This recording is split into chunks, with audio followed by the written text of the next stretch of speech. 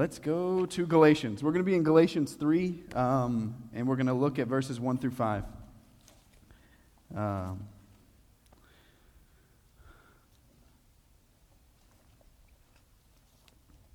me pray for a minute. Holy Spirit, you wrote this book, and we don't understand it without you. It means nothing without you. Holy Spirit, I pray that you would give me the ability and the power to be able to speak what I feel like you've shown me this week. And Holy Spirit, I pray that you would work in all of our hearts to receive it. And we depend on you for that. And we just say that you are God and that we're just men, and you can do whatever you want to do. Holy Spirit, you are free to do whatever you want to do in this place. And we just give you all rights tonight. And so we love you. We thank you for how you chase us, how you pursue us. And we praise you for how good you are to us. In Jesus' name, amen. So like I said, we might have it on the board. Yeah? Okay, good. There it is. I'm just going to read through the whole thing, and then we'll talk through it. It's been a pretty powerful few verses for me this time that I went through it and other times that I've read through it. So pretty excited. So let's look at it. Galatians 3, 1 through 5. O foolish Galatians, who has bewitched you? It was before your eyes that Jesus Christ was publicly portrayed as crucified. Let me ask you only this. Did you receive the Spirit by works of the law or by hearing with faith? Are you so foolish? Having begun by the Spirit, are you now being perfected by the flesh? Did you suffer so many things in vain, if indeed it was in vain? Does he who supplies the Spirit to you and works miracles among you do so by works of the law or by hearing with faith? So this scripture, and then maybe the whole rest of the Old Testament and a ton of the New Testament, paints humanity and God in such a way that, he uses parables sometimes, but God says, like, I'm the potter and you're like clay. Or I'm a shepherd and you're like sheep, right? Or he says, I'm a vine and you're just like a branch from that vine. And so it's always this, it's not just this level of submission, but it's this level of control that he has over us. It's this level of, and it's always painted in a loving way. It's always painted in a way that, like, he's a good shepherd. He's not just some shepherd who sort of walks along and lets the sheep get torn up by wolves, but he's a good and loving shepherd. But he still paints us as just sheep, right? He doesn't say he's a shepherd and we're like these other lesser shepherds and we can counsel with him about things. No, we're just sheep. And he can hit us with a stick when we act stupid. But he has this control, this level that is so much higher than us, right? And this relationship that exists is one where he gives and we receive, and that's it. We don't need to give him anything. We don't need to give him gifts. We don't need to do the right things or say the right things. He is the pursuer, and we're the ones who pursued, right? He is the one that is constantly at work initiating things, and we are the ones that are constantly just receiving and believing everything that he initiates and does. And he doesn't just initiate them, he completes them. Like, he does everything. And we just sort of respond to what he's doing. We're like, oh, that's cool. That's cool, God. And so we buy into that in the beginning of Christianity. And then as we sort of walk through our Christian lives, for some reason we hijack that relationship. We go sort of one or two ways. Not everybody, some people. We go one or two ways. We disregard them completely. So we're like, cool, thanks for salvation. Appreciate it, bro. And I'm basically going to do whatever I want now. And I will go to church sometimes. There'll be times when I don't. I'll just apologize. It'll be cool. But there's this, like, I'm basically going to do whatever I want to do. I'm not going to consult you on anything in my life, really. I'm just going to go. I appreciate salvation. Heaven's going to be fat. But, I'll do what I want to do now. Or you go this other way where we get way out in front of him. We get way out in front of him. We want to change the world. We want to change campus. We want to change the people just in our class. You know what I mean? And we have all these desires to do some very good Christian things, but we forget the way the relationship works. We forget that He initiates, He executes, and we just respond to that. And we forget that we're just clay, and He's a potter, and He's molding us, and He's shaping us, and He's doing what He wants to do through us. And that's His joy, that's His prerogative, that's what He wants to do, right? So we sort of hijack the relationship, and we jump out in front, and we're just sort of like a sheep, like, and we sort of just bail off while He's taking the sheep some other way. So check out verse 1. O foolish Galatians, who has bewitched you? It was before your eyes that Jesus Christ was publicly portrayed as crucified. So he starts out with brotherly love, and Galatians, you idiots. He's not so harsh. He just says they're foolish, which is probably worse than idiots in the Bible, actually. But he's really emphatic that this distortion of the gospel that they are experiencing and believing is senseless, and it's really serious. Okay? It's senseless and it's serious. It doesn't make any sense, but it's killing them. Do you see what I mean? That's why he calls them fools. And again, and he's going to call them fools again. And it's serious. Okay? So he just goes in verse 1 to remind them of the nature of that relationship. So it was before your eyes that Jesus Christ was publicly portrayed as crucified. So Christ was not the Galatians' idea. They didn't say, man, it's rough out here, God. You're going to need to do something. Like, there's a rough place. There's a lot of terrible things going on. I would really appreciate if you would send a guy to sort of fix this. Like, it's not the Galatians' idea. Christ is not the Galatians' idea, right? That God was desiring to rescue His people before He created people. And that Christ Himself was the plan of the Trinity before time began. And that Christ, even as He walks on the earth, He's constantly saying, I'm under the will of the Father. And you don't see Him start His ministry until the Spirit comes on Him. So you're seeing all of the Trinity involved in this. Under the control of the Spirit, He's led by the will of the Father to a cross, where He swallows the wrath that's due all mankind.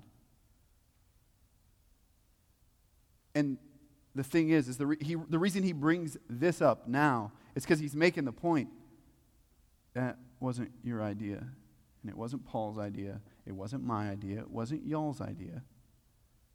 It was God's idea. God initiated salvation. It was God's idea, and He executed it. He did the whole thing. He didn't take counsel from anyone. No one asked Him if it would be a great idea for Him to do that. God initiated it. Christ was God's idea, and it wasn't our idea, and it wasn't the Galatians' idea. So, same exact thing in verse 2, right? He's really taken on this. So he said, Christ was publicly portrayed as crucified. It was before your eyes. Christ was portrayed as crucified. So all of this is about Christ, and it's resting on Christ, right? So then he goes into verse 2. Let me ask you only this, and it's hilarious because he asked 6 questions, but he's just a Baptist, and that's fine. So let me ask you only this. Did you receive the Spirit by works of the law or by hearing with faith? He's talking about their initial conversion, right? He's just driving this in a little deeper. Remember your personal conversion, Galatians. Did y'all jump through some religious hoops, and then God smiles from heaven and is like, hey, great job, guys. Thumbs up. I want to give you everything. I give you heaven, good life now. No. They didn't jump through some religious hoops, and then God smiles down from heaven and says, those are really great folks. I would love to convert them, right? No.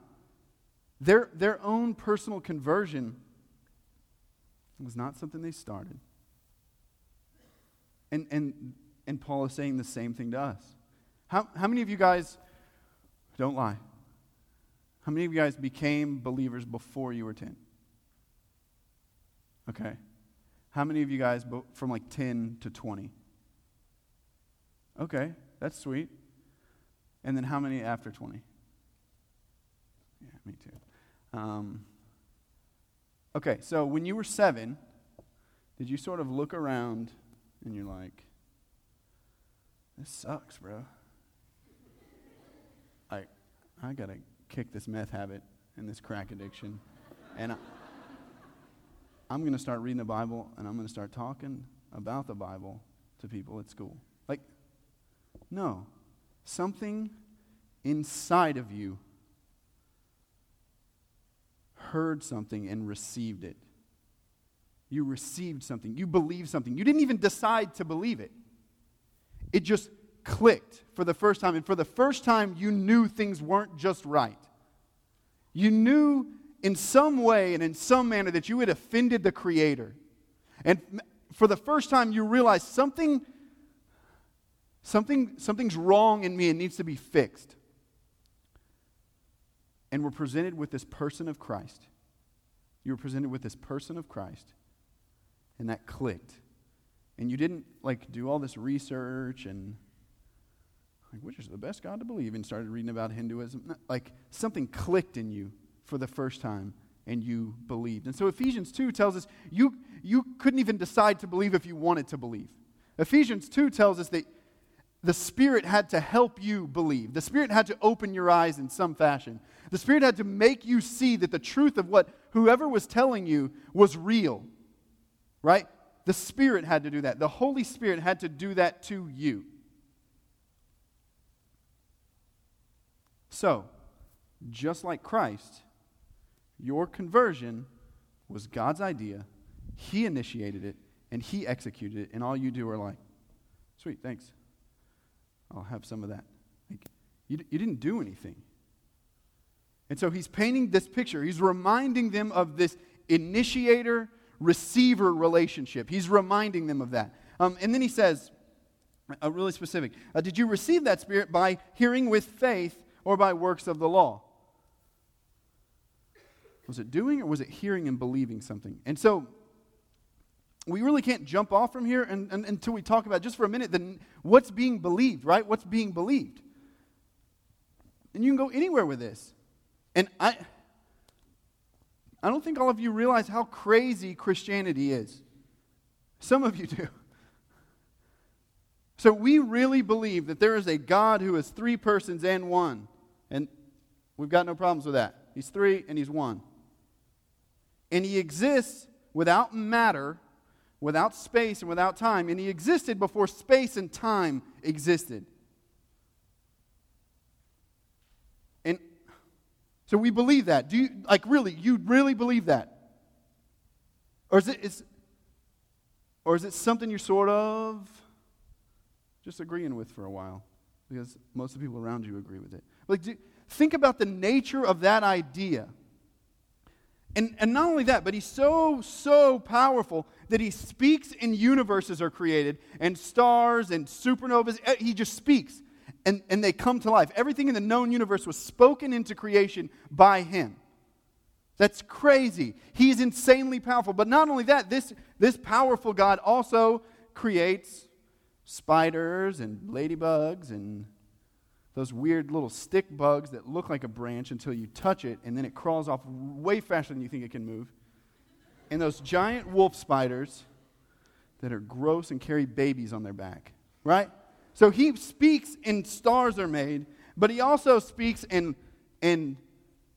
spiders that can weave a silk web where half of the web is sticky and the other half is not. So they know where to walk so they don't get stuck in their own web. And then you get to walk through it and be like, right? But he does that and He does this, right? Do you realize the insanity of that?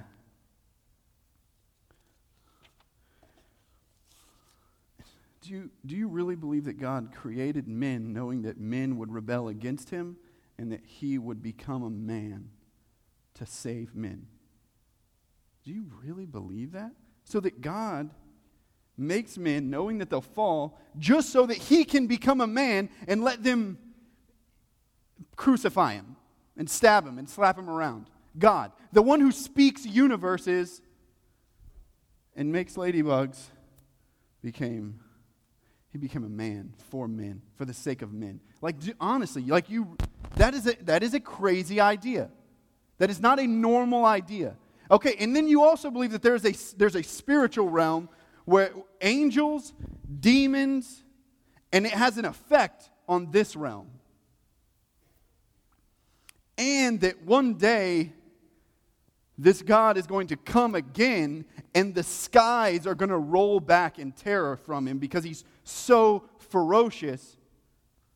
And he's going to institute a new reign on this earth that is completely perfect and without flaw, and where there's no tears and there's no crying and there's no death, and that you'll live forever.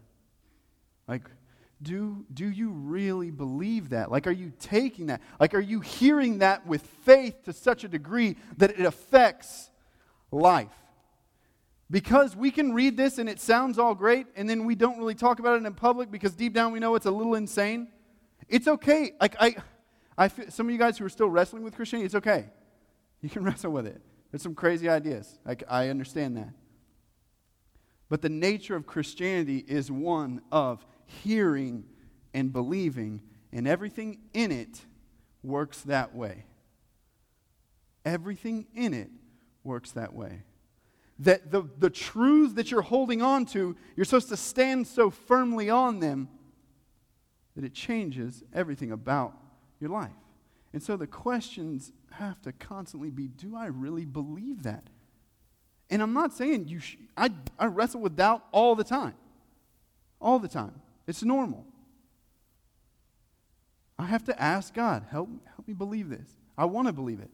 I'm having trouble standing on it. You know what I'm saying? Like, we are entertaining some crazy ideas.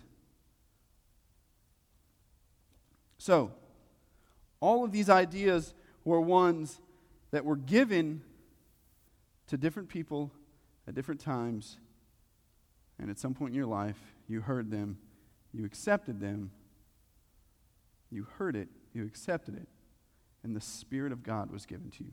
The Holy Spirit was given to you. So again, do you believe that a member of the Trinity resides inside of you for the purpose of giving you revelation in this book and guiding your future? To continue that relationship of God initiates, I just respond. God initiates, I just respond. The Holy Spirit is given to believers for that purpose. Okay? It's not easy to believe. It's not. Are you really like grabbing onto that? Is it something you wrestle with? Either way is good, but those things you need to be honest about internally. And so, this Holy Spirit is given to us to continue that engagement of God giving and us receiving. Sorry, I went on there too long. So, let's jump to verse 3 then. I think we're done on verse 2. Are you so foolish? He asks again. Are you so foolish? Having begun by the Spirit, are you now being perfected by the flesh? So up to this point, God has initiated and executed every good thing that's happened in your life. He's initiated it, and he's executed it. And he's asking the Galatians, he's asking us, are you so foolish? Are you so foolish to think that you were begun by the Spirit, and now it's up to you to finish this off? It's up to your striving. It's up to your following all the right rules. It's up to you reading your Bible enough. It's up to you praying enough and God smiling on you. It's up to you telling the gospel enough to enough people in your class that God looks at you and says, I'm pleased, fantastic. And I'm not saying any of those things are bad things. They're not. We just are really good at taking good things and making them bad. Are you so foolish to think that having begun by the Spirit, you are perfected by your flesh? Let's think about Abraham, right? Abraham, if you know the story of Abraham, Father Abraham had many sons had Father Abraham. Remember that guy? He was just sort of chilling at home, and God comes to him and says, hey, I want you to leave. I want you to leave here. And if you leave here and go where I'm taking you, you'll have a child. You will actually create a nation from that child. You'll bless the whole world through your offspring. So God initiates. Abraham's like, cool, all right. And he goes. And then later on, Abraham still doesn't have a child. He's in his 90s. His wife's barren. She's equally as old. And God's like, hey, you're going to have a son. God initiated. He wasn't like, hey, I need this son. God said, you're going to have a son.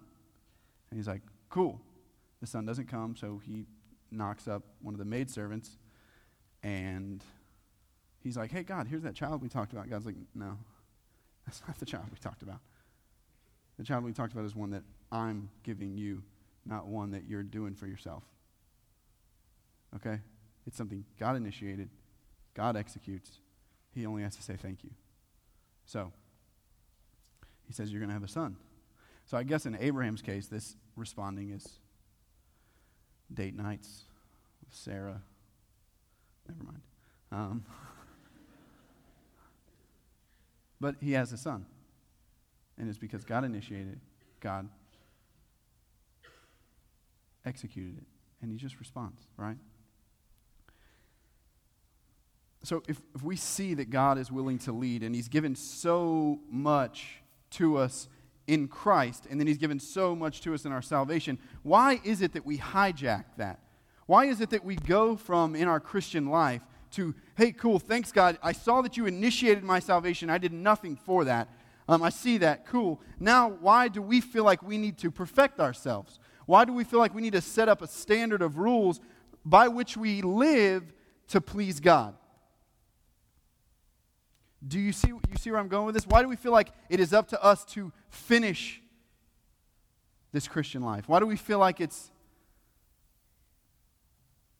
why is it so hard to just be the clay? Why is it so hard? Why is it so hard to just be the branch? Why is it so hard to just be a sheep? Why is that so hard for us? And my guess from my own life is fear. Because complete abandonment every single day of all my hopes, all my dreams for the future, everything I want for my life, everything I want for my marriage, the kind of house I want to have in 20 years, all of that stuff that I have to put on the line and say, okay, God, you're the potter, I'm just the clay. It's much easier. And I get this. This is really hard to just this complete abandonment every day and say, okay, God, you lead me, and I'll go. You lead me, and I'll go. That's difficult. And the problem is it's much easier to say, just give me a set of rules, and let me just sort of do what I want. So that's sort of the first game we jump into is just sort of tell me exactly how far I can go with my girlfriend. Tell me exactly how many beers I can drink before it's sinning. Tell me how many bowls out of my pipe I can smoke before it's sinning. You know what I mean? Like, we have these, just give me the rules. Just give me sort of the bottom line, and I'll drive, and you just tell me when the potholes are coming. I'll drive, and I'll even let you give me directions sometimes. But we take over, we hijack his direction and his movement, and we hijack listening and responding to the Spirit of God for our own, either really weak following the rules, or like I said earlier, just a disregard. And I understand that it's not easy to just take it all every single day and say, yeah, my hopes, my dreams, everything is nothing, and I trust that you're going to lead me into that. And so it takes falling back on those ideas that we talked about. It takes falling back on these ideas that God is powerful enough to do anything he wants to do, that he is loving and careful enough to create ladybugs and guide my life every step of the way in a beautiful place, into a beautiful place. It takes every day trusting that and saying, okay. And then the next morning I want to wake up and I want to grab everything off the table. And be like, no, you can guide ministry, you just can't guide my future. Or you can guide ministry, you just can't guide my marriage, all right? And I'll just take things off the table. So we trade a relationship of leading. We trade this relationship that's constantly been proven to work. We trade this initiator responder relationship for just one of following rules, for just one of taking the rules and saying, yeah, let me do that. Because it's honestly hard to say, here, everything is yours. So, what's the consequence of not doing that? Look at verse 5. Does he who supplies the Spirit to you and works miracles among you do so by works of the law or by hearing with faith? Does he who supplies the Spirit and works miracles among you do so by works of the law or by hearing with faith? Some of us have a weak, limp religious experience where we don't see the power of God and we don't see the Holy Spirit move in our lives because we have hijacked the relationship and we are now way out in front, or we really just don't care. And so you will not see, that's what he's saying. Does he who supplies the Spirit to you and works miracles among you, does he do so because you're following a set of rules, or does he do so because you hear faithfully? Do you see that? Does he do so because you're following the rules, or does he do so because you hear faithfully?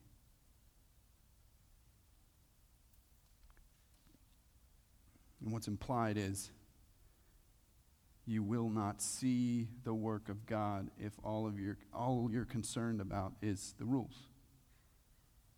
You will not see the work of God if you don't even care about the rules. But you hear faithfully. You see the work of the Spirit. You see miracles worked among you. You see that? So just scripturally, no one in Scripture came up with the work that God had for them to do. No one in Scripture came up with what God wanted them to do. All they did was receive from God, what do you want me to do? Okay, and I'll go. And they weren't like trying to change the world. You see what I mean? They were simply obedient to a faithful God. It was just simple, let me hear. Okay, what do you want me to do? Okay. And most of them don't even respond that well. Moses is like, no, I'm not going to Egypt. That's a dumb idea, God. And Jonah is like, no, I've actually got a cruise planned to Spain, and it's going to be sweet. And so what does God do? Is he like, stupid Jonah? No, he pursues him. It's pretty crappy how he does it, but he pursues him. He takes him in a fish, and then he throws him up on the shore. But it's out of love. It's because he's asking Jonah to do something, and when Jonah doesn't respond, he just pursues, maybe a little stronger, but he pursues. Because that's the nature of him.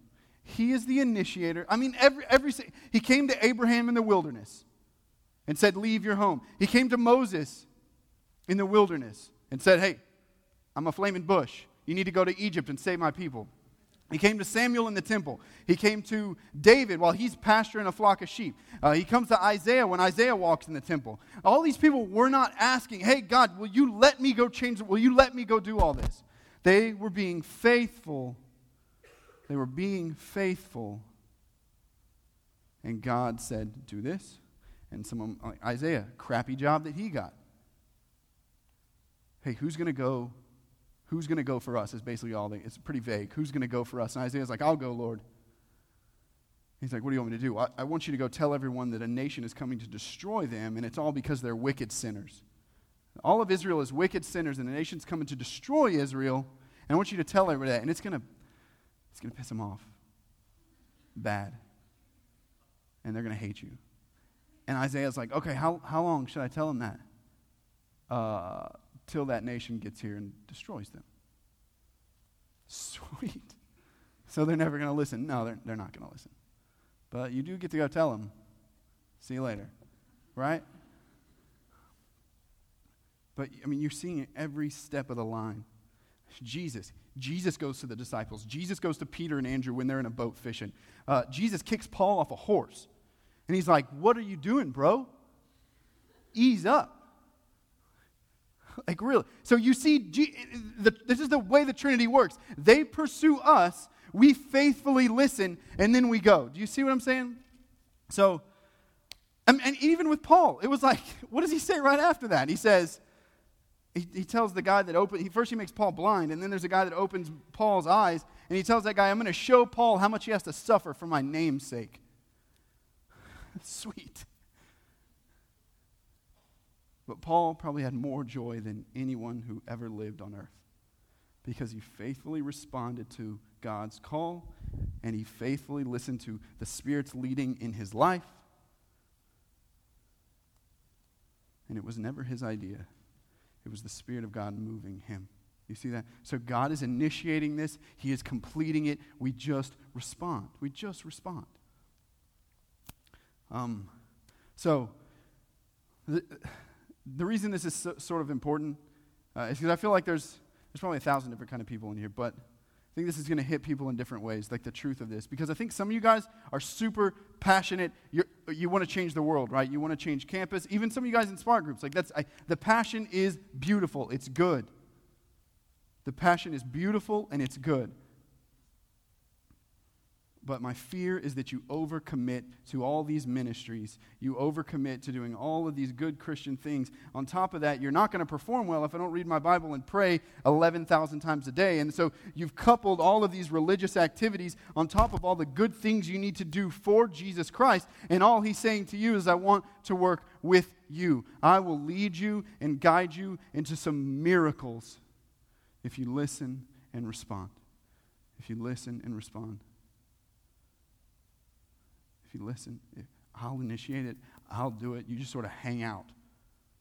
Sometimes I might get you to say something. I'll slap you on the butt and get you to say something. And I mean, maturity is saying no to good things and learning to receive the direction that God has for you and what he wants to do through you. Not all good Christian things are the things we all need to be doing. God has a specific, unique direction in your life that he wants to work out through the power of the Holy Spirit, where you will see him move and he will lead you to glorify his name and into more joy than you can imagine. But if you overcommit and overcommit and overcommit and do all these good Christian things, the passion is beautiful, but I'm scared that it can take you over. And part of that passion is just, I see this in me, is this desire to be glorified. This desire to be seen as, oh, I'm super Christian. I'm super preacher. You know what I mean? Like, there's this desire that constantly has to be battled inside of me that my job here is not to be the best preacher in the world. And I think that y'all are all going to have to deal with some similar things, especially those who are passionate about changing the people around you and seeing yourself changed. Is the motivation for that? Is the desire for that one of responding obediently, or is it one of, I'm going to puff myself up. I want to be the best Christian ever, not like the rest of these idiots. You know what I mean? And then the other side of that, I think there's some of you guys that are just sort of following along this American Christian idea. You got saved, you go to church, but your focus is your future. Your focus is your career, your grades, basically anything about your future, a mate, whatever. So you just want that job, you want that house, you want 2.5 kids and 1.5 dogs, no cats, and you want to sprinkle in like a little church along the way just so your kids turn out good.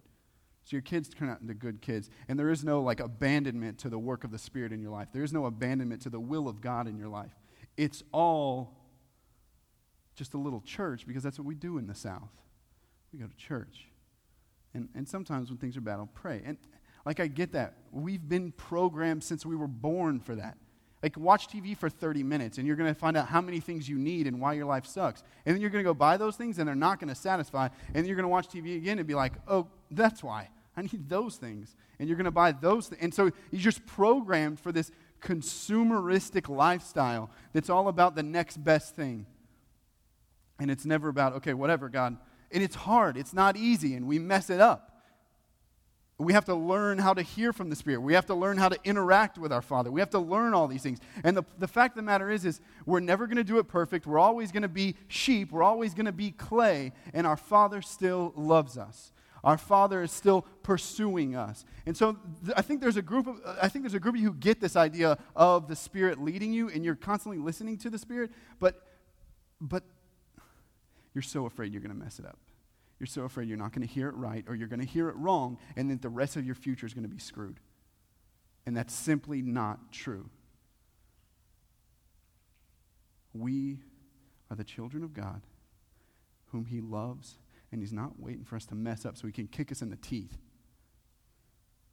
He wants to lead us into good and beautiful things for his glory, for our joy. And he works with us. He knows. Like, I'm like a 4-year-old in Christianity, right? I've been a Christian for 5 years, so I'm a 5-year-old. There's so much grace. There's so much grace in the way we work this out. There's so much grace in the way this is worked out through us and in us. And so some of you just need to rest from the fear that you can mess up God's plan for your life. Because he will pursue, he will work, he will do, and all our job is to take our hands off and respond. And it's not easy. It's not easy. But when you do, it's beautiful. And the longer you learn that relationship, the longer you sit in that relationship, the easier it is to distinguish the way the Spirit moves as opposed to your desires. Because half the time you're going to confuse him for you. That's okay. He understands. He knows how to get you to do. He knows how to bring you along as long as you commit and say, okay, it's yours. Okay, it's yours. You feel me? So it's not this like trying to figure it out and trying to do all this stuff. It's a daily committal.